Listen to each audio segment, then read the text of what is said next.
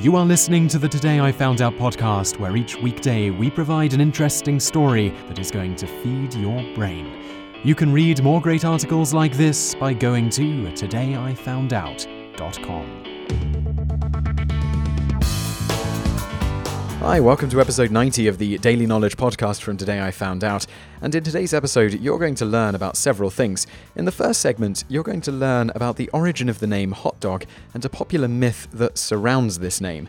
Then, in the next section after that, you're going to hear a brief word from our sponsor, Squarespace. And then after that, there's going to be a bonus Y article today about another thing that you'll probably eat with a hot dog, soft drinks. You're going to learn where the name for those beverages comes from. And then all of those segments are going to be followed by a bonus fact section today, which talks about the origin of hot dogs and some more information about soft drinks. Let's just get right into today's show. Myth. Hot dog was coined at a New York Giants baseball game. You'll often hear that the name hot dog comes from a cartoon drawn by T.A. Dorgan during a New York Giants baseball game at the Polo Grounds around 1902 to 1906. The date varies depending on who's telling the story. At this game, he supposedly observed a vendor, Harry Stevens, selling hot Dachshund sausages. Dorgan, being inspired by this, drew a dachshund in a hot dog bun, but didn't know how to spell dachshund, so just wrote hot dog. As nice of a word origin story as this is, it's completely false. To date, no record of the cartoon in question has ever been found, but whether it existed or not doesn't matter. The term hot dog, referring to a form of sausage in a bun, had been commonly known at least 10 years before Dorgan supposedly drew that cartoon. Specifically, the first documented references to hot dogs were in the September 28, 1893 edition of the Knoxville Journal and in the October 19, 1895 edition of the Yale Record that contained a reference to the Kennel Club, which was a lunch wagon on campus that sold hot sausages in buns, referred to as hot dogs. So where did the term hot dog actually come from? Dating back to at least the 1880s, it became common to call sausages dogs due to the fact that people never knew exactly what meat was in the sausages they were buying. Around that time, there was a lot of rumors that horse and dog meat were being commonly used to make sausages. There was even a song about this written in 1860, and the first documented accusations of dog meat being used in sausages is from 1845. Though the university students clearly didn't invent the name, it is thought that it was college students that popularized the name as referring to hot sausages in buns. Around this time, lunch wagons serving hot sausages in buns became common on college campuses, the bun being added so people could eat the hot sausages while they walked between classes. These lunch wagons were somewhat similar in quality of food to modern-day roach coaches, so the students took to calling them dog wagons, with their product being hot dogs, referring to the rumor that the low-quality sausages were made from dog meat. This episode of the podcast is brought to you by Squarespace, the all-in-one platform that makes it amazingly easy to create your own professional website, online portfolio, or even a fully featured online store in almost no time at all.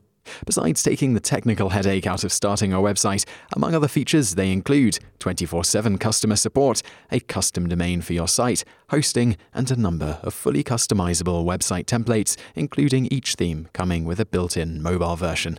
All this starting at just $8 per month. We're also happy to tell you that Squarespace is extending a discount to listeners of this podcast. Besides being free to try, you can get 10% off by going to squarespace.com and signing up with the offer code DailyKnowledge with no space between the two words there. Why carbonated beverages are called soft drinks? Today, the term soft drink is typically used for flavored carbonated beverages, but originally it was just any drink that didn't contain a significant amount of alcohol, a hard drink. The push to have soft drink primarily refer to just sugary carbonated beverages is thanks to a concerted effort by carbonated beverage makers. Flavored carbonated beverage makers were having a hard time creating national advertisements due to the fact that what people call their product varied from place to place. For instance, in parts of the United States and Canada, flavored carbonated beverages are referred to as pop, in other parts soda, in yet other parts Coke, and there is a variety of other names commonly used as well. If we go international with advertisements, in England these are called fizzy drinks, in Ireland sometimes minerals.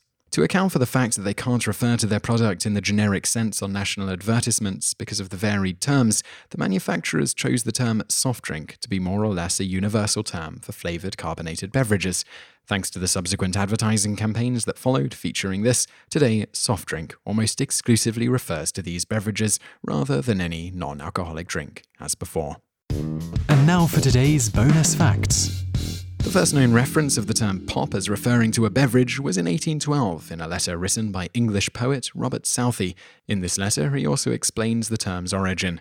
Called on A. Harrison and found he was at Carlisle, but that we were expected to supper, excused ourselves on the necessity of eating at the inn, supped there upon trout and roasted fowl, drank some of the most admirable cider, and a new manufactory of a nectar between soda water and ginger beer, and called pop, because pop goes the cork when it is drawn, and pop you would go off too if you drank too much of it.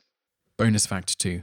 It isn't exactly known when somebody first got the bright idea to put sausages in a bun. However, the first historical reference of sausages themselves goes all the way back to one of the first books ever written, Homer's Odyssey. As when a man besides a great fire has filled a sausage with fat and blood, and turns it this way and that, and is very eager to get it quickly roasted. While it is unlikely that the practice of putting sausages in some sort of bread only happened recently, bread being a staple food throughout history and sausages being relatively popular in many cultures, the first recorded instance of sausages being sold encased in bread came from around the 1860s, where various German immigrants sold frankfurters with milk rolls and sauerkraut on the streets of New York City. There are numerous stories as to who first got the idea to put a sausage in a bun, but nobody knows for sure which, if any, are true. A common theme behind all of these stories is that the idea behind the bun was to be able to serve the hot dogs to customers on the streets without the customers burning their hands on the hot sausages. This part of the origin stories, at the least, is generally thought to be correct.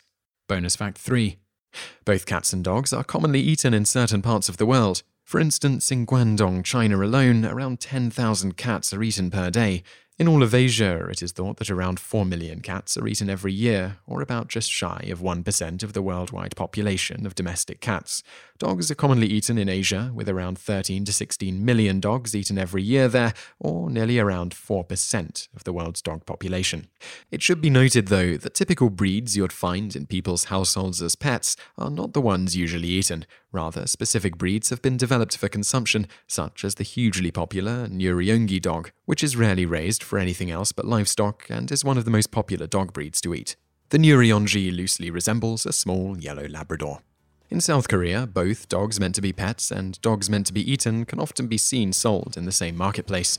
Usually, the cages the dogs are kept in will be marked or color-coded to distinguish which dogs are for what purpose. You just listened to an episode of the Today I Found Out Daily podcast. Tune in every weekday for another great episode, or find more articles at todayifoundout.com.